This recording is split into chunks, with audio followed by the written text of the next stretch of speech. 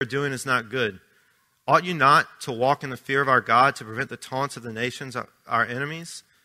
Moreover, I and my brothers and my servants are lending them money and grain. Let us abandon this exacting of interest.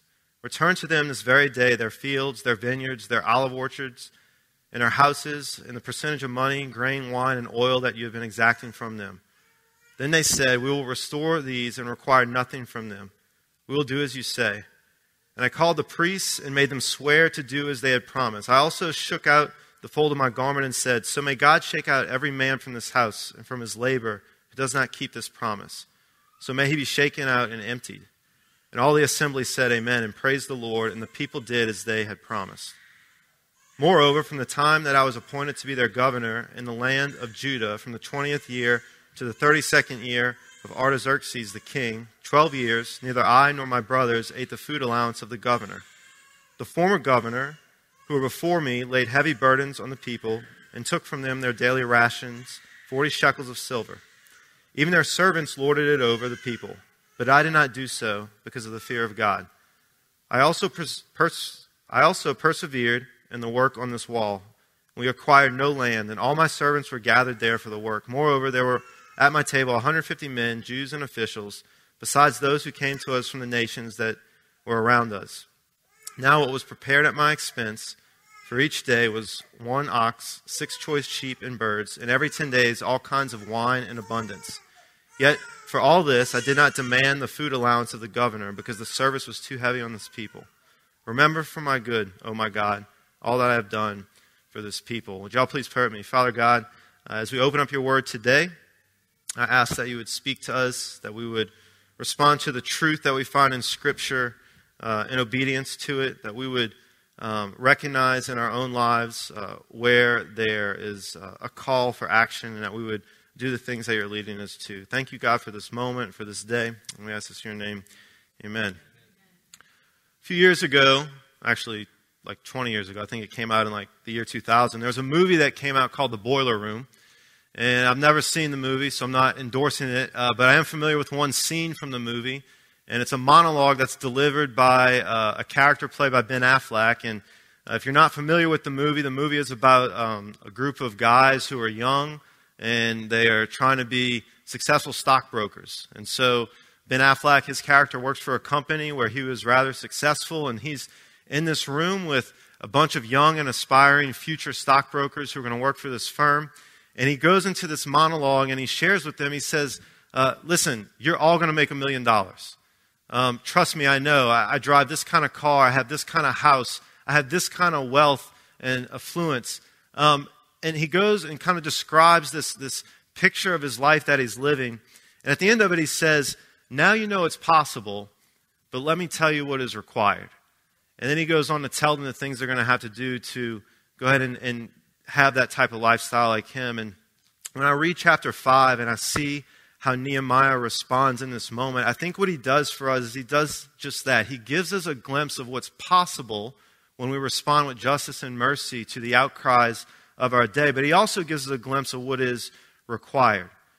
See, chapter 5 starts off with Nehemiah saying that he heard a great outcry. And for me, for this sermon, the way that we're going to define and use the word outcry, it really is just an area of injustice or oppression that needs mercy and restoration. It's the brokenness in our society. And where this chapter picks up, it picks up in the middle of this big, massive rebuilding project. We've been going through Nehemiah, and if you've been here any of the last few weeks, you know that Nehemiah was coming back to Jerusalem, and his heart was broken for the news he heard of his city that was kind of in ruins, and he was spending time with his brothers, kind of rallying the troops, and he's going and he's rebuilding the walls. And Jeff unpacked couple weeks ago just kind of this roll call in chapter 3 of all the people who were assigned certain tasks and what they were doing. And then last week, Kerr shared with us just the role that each individual person kind of played to making this project happen. And so we pick up in chapter 5 in the middle of all of that. And before we really break any of this passage down, I do want us to think about this one question. And this one question that I want you to be thinking about throughout this sermon and even this week as you're maybe considering this is what is your heart set on? What is your heart set on? That question comes from actually the book previous or prior to Nehemiah, one book before Nehemiah. It's the book of Ezra. And that's sort of a prequel to the story of Nehemiah. It's the rebuilding of the temple. Nehemiah's rebuilding the city walls, but the people are still coming back from exile, returning to Jerusalem, helping rebuild the city. And Ezra's really where the story picks up with that. But in Ezra chapter 7, verse 10, it says this. It says, "For Ezra had set his heart to study the law of the Lord and to do it and to teach his statutes and rules in Israel." Now, a little kind of backstory here, just personally, this is the verse that inspired my wife and I to name our child, our son, Ezra. Because as you read this, it said Ezra set his heart to study the law of the Lord, to do it and to teach his statutes and rules in Israel. As parents, we kind of felt like if the one thing that we succeeded in was to teach our children how to study the word of the law, obey it, and teach it to others, then they'll be all right. And so that was the inspiration behind that name. It's a reminder to us of kind of this call as parents to our children. But the part I want you to focus on here is that Ezra set his heart. These things just didn't happen in Ezra's life. It was an intentional movement of his heart, a shift where he set his heart for these things to happen. But here's what I believe about us setting our hearts. I don't believe that we need to teach ourselves how to set our hearts.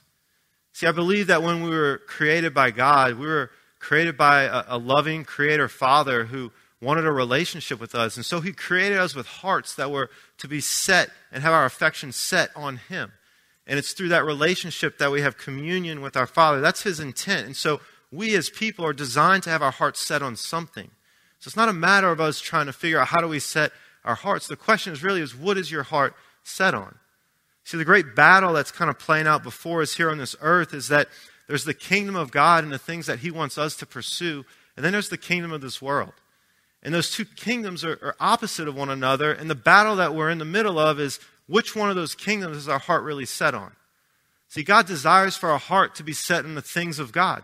He desires our heart to be set on his kingdom. But the way that Satan works is he's trying to get us to set our hearts on the things of this world, to subscribe to the patterns of this world, to not transform our minds, right? He wants us to set our hearts on the things of this world. He wants us to pursue things like comfort and convenience. He wants us to seek out fame and fortune. He wants us to find our security and our significance in the things of this world because he knows if we're doing those things, we're not going to be following the plans of God.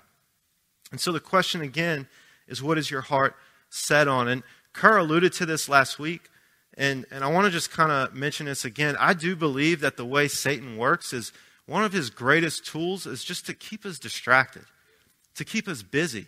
I know there are great sins that people may fall into, sins of addiction, maybe an affair, something like that are these major, like, oh, look at the pitfall he fell into. But there's also, for every one of those, there's hundreds of more people that are just so occupied with the things of this world that they're not doing the things of God. And these things on the surface don't look bad. But if our heart is not set on pursuing God and his kingdom, then Satan's just got our hands tied up and we're not fulfilling what God wants us to do here on this earth. It's like the great distraction, the art of distraction, right? There was this video that I used to show my students when I would teach, and it was called the attention test. You could YouTube this. And if you're familiar with it, you'll know what I'm talking about, but I'll just explain it to you. It kind of starts off, and it's a black screen, and it's words that show up. It says, this is an attention test. And you're like, okay. And then it gives you some instructions. It's like, count how many times the red team passes the ball. And you're like, I can do that. And so then the video shows up, and there's like 4 people dressed in red shirts, and there's like 4 people dressed in blue shirts. And they're doing this weird thing where they're like dancing around each other in a circle, and they each have a ball, and the red team's passing their ball, and the blue team's passing their ball. And so you're focused, right? And you're counting, you're like 1, 2, and you're just trying to see how many times the red team passes the ball. And then finally at the end, it stops, and it comes up, and it says, how many times did the red team pass the ball? And you're like, I think it was 13. And then it shows up, the red team passed the ball 13 times. And you're like, yes, I got it right. And then you're feeling good about yourself. And then it says, did you notice the man in the penguin costume? And you're like, man in the penguin costume? What are you talking about? And then it does this thing where it like rewinds the footage, you know? And sure enough, in the background, there's some guy dressed as a penguin just, you know, walking across the screen. And you're like, that wasn't there. They just added that. So you go and you scroll back to the beginning. And sure enough, the penguin man is waddling in the background, right? And that's the trick. We become so distracted with the things of this world that maybe our heart's set on, and we don't set our hearts on the things of God, and we miss out on what's happening. And so we miss out on the penguin. But you know who didn't miss out on the penguin? Nehemiah. Nehemiah saw the penguin. I know you're wondering how that ended up in the notes, right? You're like, Nehemiah saw the penguin. Penguins in Jerusalem? What are you talking about? Right? Nehemiah saw the penguin. In verse 1, it says, "Now there arose a great outcry of the people and their wives against their Jewish brothers." In the next few verses, it goes on to explain sort of this bad economic situation. And let me just kind of break it down. Some of the scripture, it's a little hard to kind of understand just from glancing at it. You need to kind of read some commentaries to kind of think through this stuff. But here's what's happening. Waves of Jewish people were coming back to Jerusalem. And I want you to think about what life was like a year ago after Hurricane Ida, right? They're coming back to a place that was like a post-hurricane world. The infrastructure was a mess. They didn't have power and running water and all that stuff, but you get the idea, right? Like, you're coming back to your home, the light switches don't work, maybe under a boil water advisory, like, there's just trash everywhere. This is sort of the state of their city that they were returning to, and it's in rebuild mode. But not only are they returning to a city that's in rebuild mode, they're also returning to a city that, like, there's no hotels. There's no guarantee that there's going to be a home. So, like, they're going back with that on their mind. I have to find a place to dwell. I have to find a place to live. I have to get myself established, right? And so while all this is happening, there's also a famine that's going on. And so farming and harvesting becomes challenging, right? It's not a guarantee that your crops are going to grow. There's a drought that's going on. It's hard to get food out of the ground. Oh, and while all that's going on, there's also, although you're being allowed to return to Jerusalem, you're still under the rule of another government. And you're being asked to pay taxes to that government. Those taxes are steep. There's things that you can't afford. And while all that's going on, Nehemiah's there, and he is encouraging the men to get busy and roll up their sleeves and build a wall. And so the very people that probably would have been planting the crops or building their homes, they're also being tasked with building a wall. So you can imagine just sort of the hardship that people were undergoing. And in the midst of all this economic hardship, what was happening is there were some Jewish families that were offering loans, that were offering payment to their brothers and sisters to help afford the bills, to help have food, in return for their children.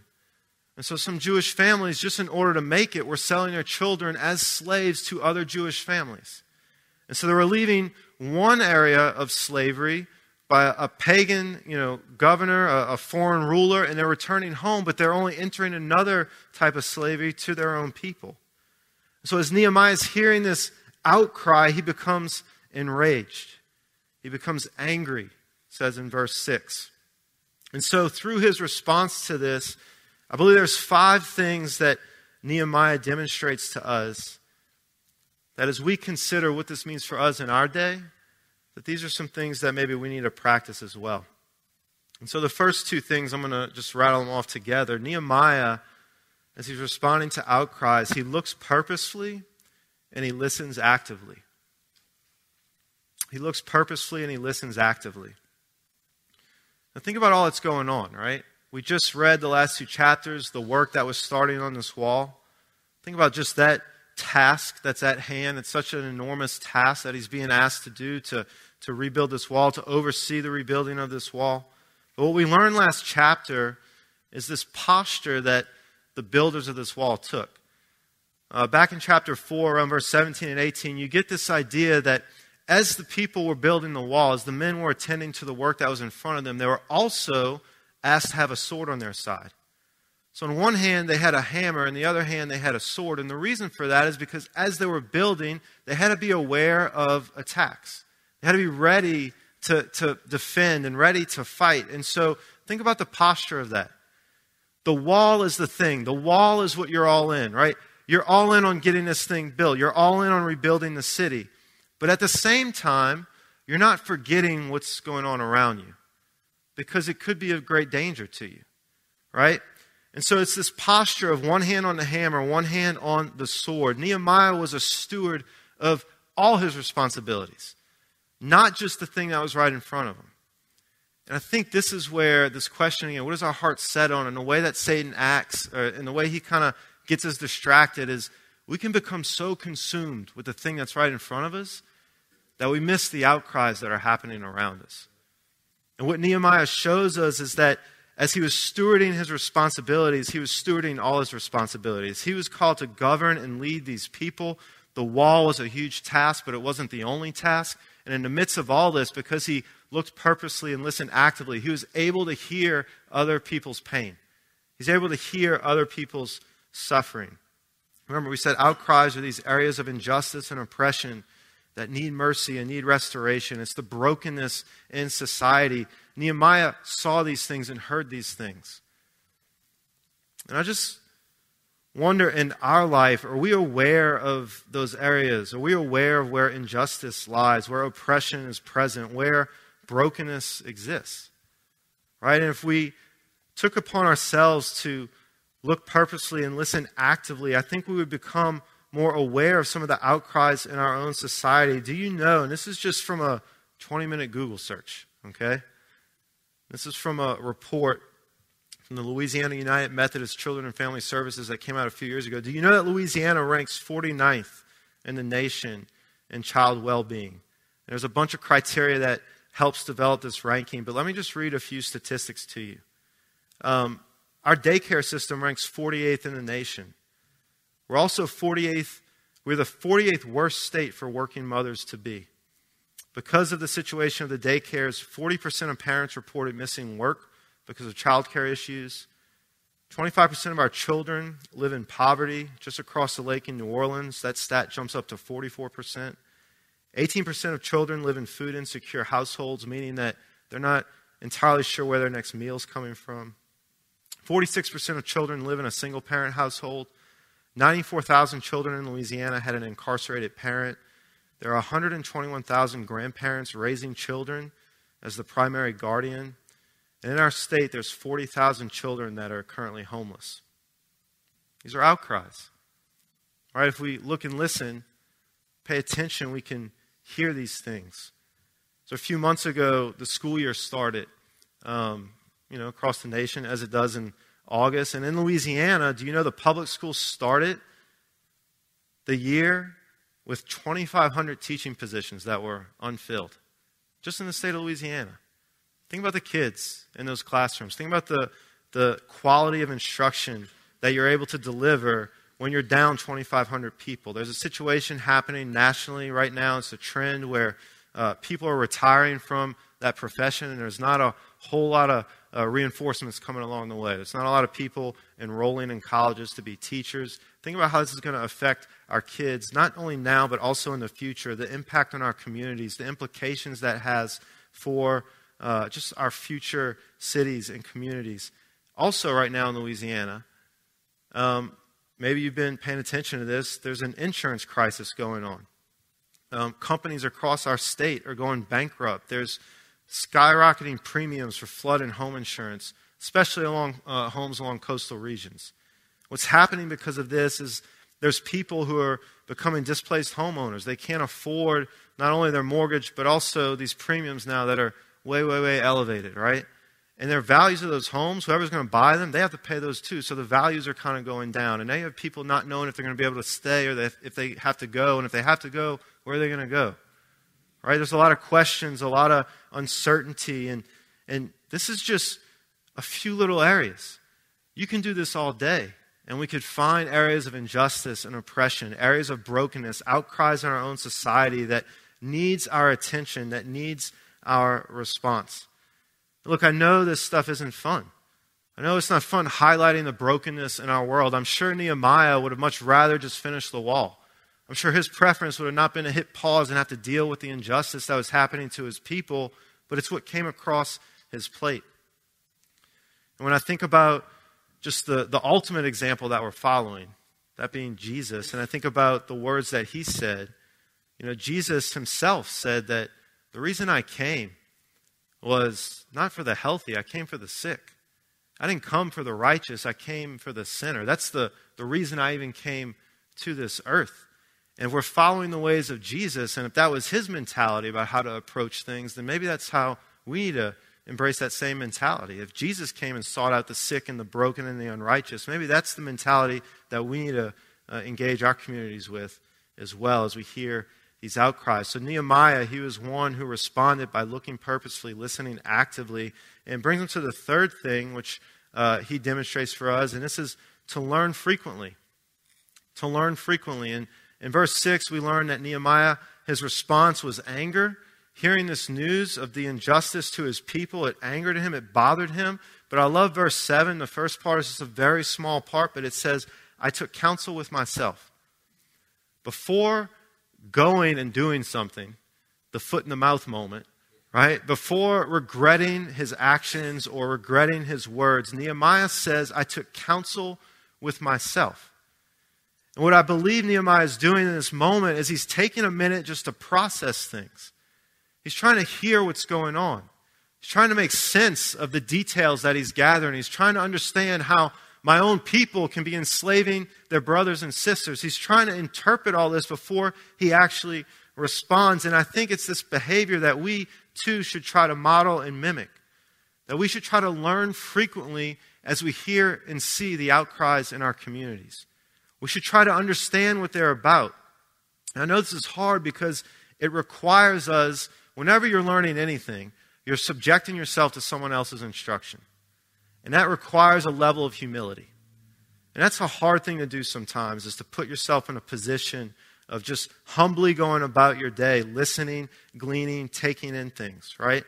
But this is the posture that Nehemiah takes. He learns about what's going on before he responds. And as we kind of bring this back to present day, I just want to share a personal example of how this kind of impacted me. I told you when I got to preach this a few years ago, this began triggering some things in our lives that we try to follow. And just want to recall you back to the year of 2020. For many of you, when you think of 2020, you're going to think of COVID, right? And naturally so. I mean, that was when the world shut down. But 2020 was also the year, I'm going to say some names, and they're going to sound familiar, and I'm sure there's going to be some emotion attached to this, but here are the names, okay? 2020 was also the year of the tragic loss of life of Ahmaud Arbery, of Breonna Taylor, and of George Floyd. And I know that these names and these events and these deaths, they were covered largely by the media, and there was a lot of talk about the circumstances surrounding all this, and I know there's a lot of opinions, and I think at a minimum, what we can all agree on is that the loss of life was unnecessary. And when someone loses their life, there's pain attached to that. It's tragic. There's people and communities that feel and empathize with the loss of that person, and they grieve with that. And as I'm watching all this unfold, and I'm listening, I'm trying to learn. I'm trying to understand. Because for me, things shifted a little bit. I know there's always been, racial tension in our country, and there's, even in the past decade, there were more, famous deaths of things that were tied to racial differences. But for me, this year was important because at home, my wife and I had a 2-year-old daughter who, much like these individuals, looked like them.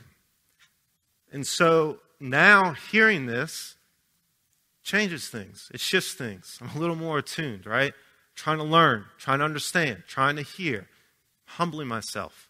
I'm not quick to respond, right? As I was kind of taking in, just trying to learn as much as I could, I came across an article, story about a professional tennis player. Her name's Coco Gauff. Maybe you've heard of her. She's 18 years old. She's kind of the next big American women's tennis player. She's in a lot of the major tournaments. But she's African American, and 2 years ago when this happened, she posted something on social media, and the post was just her with her hands up, and a question that came across it, and it said, "Am I next?" with a question mark.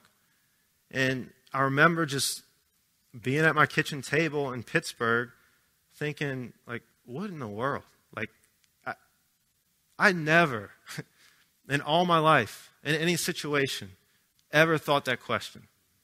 Ever. And I was young, and drove a little too fast a lot and got pulled over a lot and never thought at any point, am I next? Right? I grew up right outside New Orleans in Araby. Never once walking through the streets of New Orleans, going to a Saints game or in the French Quarter, going to a restaurant. Never once thought the question, am I next? And to think that that's someone's reality, it broke me. I was like, man, like my daughter's 2. What if she was 15? How would I parent her through this? What are the conversations going to be like if she's taking this news in as well? And so at that point, I started to do all that I could just because I wanted to be a good dad. I started to read books by black authors. I started to listen to podcasts by black podcasters. I was doing my best to learn. And it was from a posture of humility that I was approaching this. That year, we moved back, and I had the opportunity to teach 11th grade students. And 11th graders, they're about 16, 17 years old. And that year, I had 9 girls in that class who are African American. And I remember just one day going, you know what? Like, I just want to ask them questions. Like, this might be weird, but I just want to ask them questions. So I went to kind of the leader of that pack, and I said, hey, could you arrange a lunch for us? And she's like, yeah, I could do that, Coach. Kind of explained to her what I wanted to do. And so we had lunch. And so I walk in, and just imagine this scene, all right? There's 9 teenage girls, all African American, and then there's me, this middle-aged white guy sitting down, right? And it was awkward, and there was some tension. And the first thing I said was, hey, like, I know this is weird, but I'm taking my teacher hat off, and I'm putting my dad hat on. And I just want to learn from you. Like, I know there are things that your parents talk to you about that my parents never talked to me about. Like, I want to hear what those things are, right? And immediately, like, the tension left the room, and their faces lit up. And they started telling me things about hair care and how to put lotion on and all these things that you just maybe as a dad wouldn't know, right? But then the conversations got more serious as we talked more and more. I remember the bell rang for lunch that day, and it ended. And they were like, can we do this again? Can we do this again? And I didn't really have any plan for how this was going to end up. I thought maybe it was just a one-time thing. But we ended up meeting that semester every other week. We had lunch after lunch after lunch. My wife started to join us. There were a couple times we brought Jade into the mix. And what we learned, and I'm so thankful for those girls, what we learned is that there are some conversations that happen that I'm just completely unaware of, right? There's collectively like a narrative, a shared experience, a shared narrative by groups of people that if you're not in the group, you don't really understand. And I was able to better empathize, and I was able to better kind of hear their hurt. And it was helping me kind of come to grips with things that maybe I was unfamiliar with. Now look, as I'm doing all this, okay, I'm also fully aware that God has given us the ability to ask for wisdom.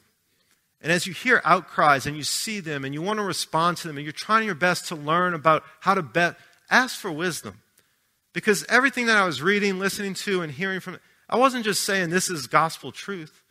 I was taking that stuff in and where does this fall with Scripture? How should I respond? I was prayerfully considering these actions. One of the things I learned just that kind of was heartbreaking to me, but it makes sense, was within our school community, there is a group text message thread that all the African American students are on. And they use that to just check in on one another. How are you doing? How'd you feel when this happened? Man, and it's their safe space. Because they didn't fully feel safe in that moment of just sharing this with their peers and their teachers. They kind of went to a little safe space. And all this to say, I'm kind of rambling now, but all this to say, right? The effort we put in to learn, the humility we show, the grace, it helps us show grace towards people. It helps us to love people better, right? When we look at others and we say, I hear you and I see you and I'm listening, literally listening. I'm not just pushing you off. I'm hearing your words. I'm hearing your experiences. I'm hearing your pain. I'm hearing your hurt. When you're taking the time to learn this stuff, you're able to better love people. And this is the fourth thing that Nehemiah shows us, is that in this story, he loved fearlessly. He loves fearlessly. This is verses 7 through 13. Now, Nehemiah's type of love that he has to show in this moment, it's a bit of tough love, right? Because it's towards his own brother and sisters. It's towards his Jewish family. But what Nehemiah does after taking time to take counsel with himself, after recognizing the outcries, after learning all the details, he loves people fearlessly. Look, he calls out their sin. He says, what you're doing is wrong. He brings out specific charges against the offenders. He rebukes their actions. And he calls them to restore all that they took away from the offended party. He said, restore it, give it back to them. This is some tough love that Nehemiah is showing, but I love verse 8. Verse 8 says, they were silent and could not find a word to say. What I love about that is part of me believes their silence was their acknowledgement of their guilt, but I also think their silence was out of great respect for who Nehemiah was. Because what we know from Nehemiah, from the previous chapters, is, man, he was a man who deeply loved God. He was a man who deeply loved his Jewish brothers and sisters. And that character and that reputation went out before him. And the way that he interacted with the people around him, what he was doing was he was building up relational equity. He was building up opportunities to speak hard truth into the life of people and that they would receive it and hear it. All because of the way that he chose to live his life. Do you know who else in Scripture often spoke and the crowds were silent after he spoke? Jesus was like this too. How many times in the Gospels do people come with questions trying to trick or trap Jesus, and he delivers an answer and the people just kind of walk away speechless? Right? How many times does that happen where he speaks and the crowd goes silent? It's because Jesus had a reputation that preceded him also. There's a reputation of deep love for his Father, and also a reputation of very tangible love for the broken, the sick, the outcasts, the social rejects. This is how Jesus loved people. He always did it with a perfect amount of grace and truth. And there's several examples of this. When Zacchaeus was being labeled a crook and thief by everybody else, Jesus called Zacchaeus by name. When the people were appalled that a prostitute would throw herself at Jesus during dinner, he warmly embraced her and he declared that she had been forgiven much. When the diseased and the infirmed reached out to touch Jesus, Jesus never flinched. When the crowd was ready to end the life of a woman caught in adultery, Jesus stepped in to spare her life. Jesus even declared good neighbors to be those from hated ethnic groups. It was always with the right amount of grace and truth that Jesus loved people. And it's loving people fearlessly like this is what Nehemiah shows us. In this moment, in responding to these outcries, he demonstrated a type of love that was needed and necessary in that moment. And I think what also speaks volumes isn't just the silence, but it's also the action of the people. It said that they just restored what they took away. It's like they repented immediately because they understood what they were doing was wrong. And I think maybe if we live this way amongst our people, live this way amongst our community, live this way in our neighborhood, in our cities, then maybe by God's grace we can help bring some restoration to the outcries as well. We can help bring some of that justice and mercy that we see in this story with Nehemiah. So after loving fearlessly, the fifth and final thing that Nehemiah demonstrates for us is that he lives selflessly. And maybe this is the key to all of it, right? We learn in verses 14 through 19 that as governor of this region, Nehemiah was rightfully kind of allotted a certain allowance, a food allowance. He goes through the types of things that every day people were supposed to bring to him. But what I love about Nehemiah is recognizing the pain and suffering of his people, understanding the moment. Nehemiah said, I'm not collecting this anymore. I'm just giving it all away. And he lived selflessly. And this is exactly what Jesus did so we could experience life. Paul wrote this in Philippians 2. He said, Jesus didn't consider equality with God something to be grasped, but instead he emptied himself by taking the form of a servant. And Jesus asks us to follow him, and if we're following him, then we are to live this way also. We're to live selflessly so that other people can experience life. We're to give things away, give our lives away to things that matter, like the mission of God, so that other people can experience the life of Christ and love of Christ. See, this is how it's all played out. Jesus, right, walked this earth, showed us how to live, died for our sins, rose from the grave, and then he ascended into heaven. And he told us he was sending as a helper. And when he ascended into heaven, shortly after, in the book of Acts, we see the Spirit comes down. And the Spirit of God fills the church. And we as the church, we're united and we're empowered by the Spirit of God to live the way that Jesus lived, to follow his ways, to be a family that everyone could look at and say, that's the best version of family possible. That's what God desires for his people. And in the same way that Jesus filled the earth and everywhere he went, he left little pockets of heaven where people could experience and taste and see that the Lord is good. Our presence in our communities and in our streets and in our cities, we're bringing these little pockets of heaven as well. This is what Jesus prayed for, right? When he said, thy kingdom come, thy will be done on earth as it is in heaven. I love how Jeff's been phrasing this through Nehemiah. He's saying that, this building healthy spirituality, it's this rebuilding of God's city by God's people so they can experience God's presence. And that's the same call for us today in our life, right? We are going to the areas of brokenness. We're going to the areas of dysfunction, bringing the mercy and compassion and love of Christ, rebuilding that by God's people so people can experience the presence of God. That's how God makes his presence known. It's through his church, Big C Church. Do you know just a few blocks away there's the North Shore Food Bank? Do you know their origin story? It started in 1984. Guess who started the North Shore Food Bank? It was a collection of 9 different churches.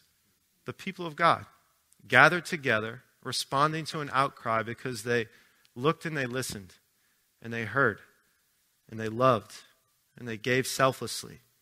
And what I love about these 9 different churches is they're from all over the denominational and theological spectrum. There's Episcopalian church, there's a Catholic church, there's a Baptist church, there's an Assembly of God's church. You go read about this. It's on their website. At its peak, those 9 churches grew to be 37 churches in St. Tammany that were pouring into the food bank to help meet the needs of people. I'm mad at myself because I didn't get his last name. It's probably there. I just glanced over it quickly. But Deacon Skip, whoever Deacon Skip was, said the food bank and the churches that were part of it ran on this philosophy. He said, whatever we give is in reality theirs, which God in his goodness gives to all. We are merely in justice, sharing the abundance which we have taken for ourselves. I love just that selflessness in that quote. A friend of mine, Kim Bigler, a few years ago founded an organization called James Samaritan. Again, just a few blocks away from here. James Samaritan partners with foster care families to resource them and provide them with things that they need to help provide care for children.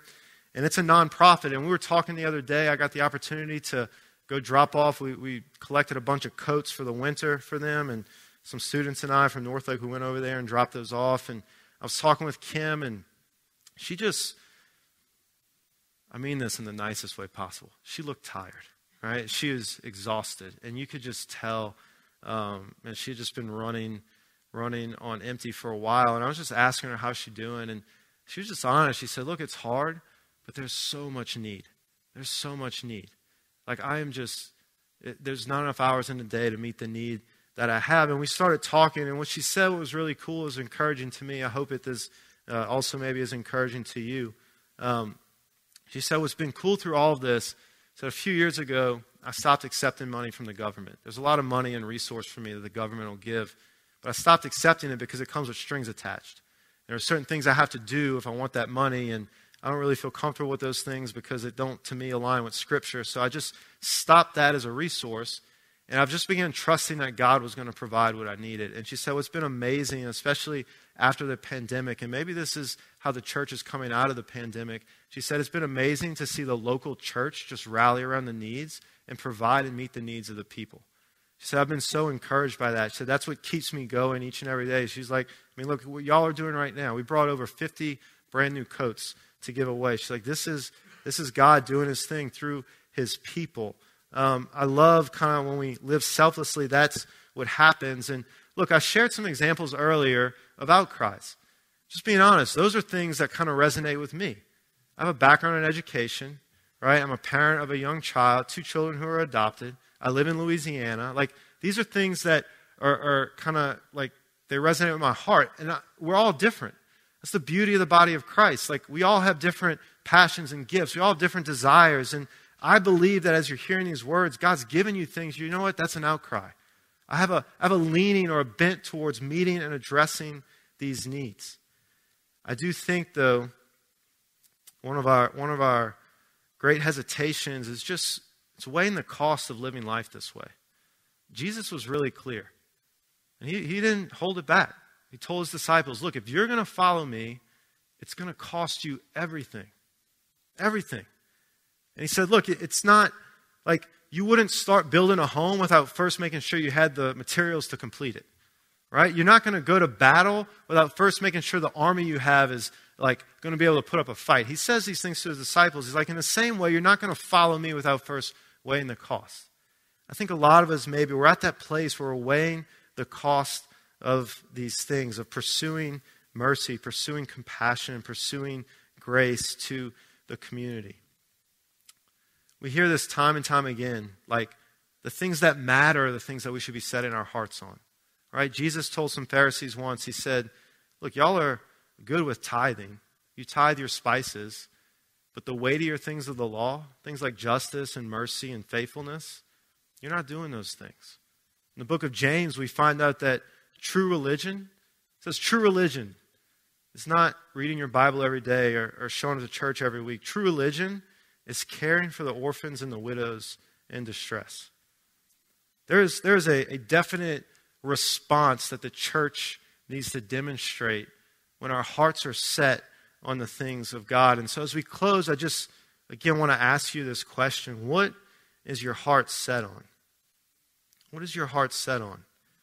Nehemiah, in this chapter, like I said, he shows us what's possible, right? But he also shows us what's required. And I think there's a requirement to each one of these behaviors, and there's a prayer that's attached to all these, right? In order to look purposely and listen actively, we have to care. And maybe the prayer for you is just to have a heart of compassion, like the heart of Jesus. Maybe you've recognized that in your own life over time, your heart's grown hard, or maybe you're just so caught up in the busyness of life that you're distracted. Maybe the prayer for you is, God, ignite in me a heart of compassion, a heart of care to the needs of my neighbor, to the needs of the people around me, that I may look and listen and hear and see their needs and their brokenness, that I can respond to that. We also see that as we look and listen, we need to learn. And the prayer attached to that is, God, give me a heart of humility. Give me a heart of humility. So often, when things get people riled up, people are quick to say, well, let me tell you what they need to hear and what they need to do. But then the first response needs to be, what do you need? Or let me hear your story, or what's going on, right? We need to pray for a heart of humility. Once we kind of gather this and we know what to do, maybe the next prayer, what's required is boldness, to love fearlessly. So we need to pray, Spirit of God, give us the boldness that you possess, that you empower us with, to be able to love people with grace and truth the way that we've been loved by Jesus, the way that Nehemiah is loving the community in this story. Help us to love in that way. And finally, what's required to live selflessly is just the ability to trust. God, you've given me all this stuff. It's foolish to think that I'm a better steward of it than you are. I just want to hold it, and I want it to be used for your kingdom. Help me to trust that by living selflessly, by giving generously of my time, of my talent, of my money, right, that this could be used to advance your kingdom. It's required that we maybe trust more, our prayers that we would trust. So look, now we know, right? We know what's possible. We know what is required. Let's begin living that out. Nehemiah was building something that would help people experience the presence of God. I don't know about you, but that excites me. Like, if I'm going to spend my days giving my life away to something, I don't want it to be a job. I don't want it to be to the man. I want to give it away to God and his mission. I want to see the presence of God in the lives of people that I care about, in the community that I live in. I want to see that, right? My prayer is that you would want to see the same thing. So join me as I'm telling you, I'm reminding myself daily, I want to set my heart on the things of God. All right, let us set our hearts on his ways and his kingdom. Would you all please pray with me? Father God, thank you so much for the truth that we find in your scripture. I love that we're reading a story that took place thousands of years ago. But there are things in that story that they just hit home. And even though they're generations upon generations upon generations of people have passed, we're still living in a world that has outcries. We're still living in a world where there's injustice and where there's oppression. We're still living in a world where there's brokenness. And one day that'll all change. But right now, God, these are things that you're calling your church to rise up and to meet. And to meet with justice and mercy and compassion. And God, we see how Nehemiah lived his life. We see the sacrifices he made. We see the posture of his heart. We see the way in which he engaged with people. We see how he lived amongst his brothers and his sisters. And we take all that in, God, and we pray that our actions would be in line with those. And ultimately, God, this reflects your son, Jesus. We see the ways that how Jesus lived and the ways in which he showed us to follow. And I pray, Father, that if we are declaring publicly that we are followers of Jesus, that we would follow those ways. That in the wake of our lives, people would experience your love and your mercy, that they would experience your grace and your compassion. God, help us never to forget what was first shown to us. Help us never forget the patience and the kindness that you showed us through your son Jesus. And help us to be sensitive to those around us and help us to demonstrate that same love, that same mercy, that same compassion. God, I thank you for the people in this room. I thank you for my friend like Kim Bigler, who just acknowledges the encouragement of the church. God, when we see brothers and sisters with arms locked and united, working towards the same thing, it really is encouraging. It's uplifting. Help us to be an encouragement to one another as we live our lives in this way. God, we love you. Thank you for loving us. We ask this in your name. Amen. As we go, let us remind ourselves of the commission that Jesus gave his disciples, but also gave us as well. Would y'all read that with me? Go therefore and make disciples of all nations, baptizing them in the name of the Father and of the Son and of the Holy Spirit, teaching them to observe all that I have commanded you. And behold, I am with you always to the end of the age.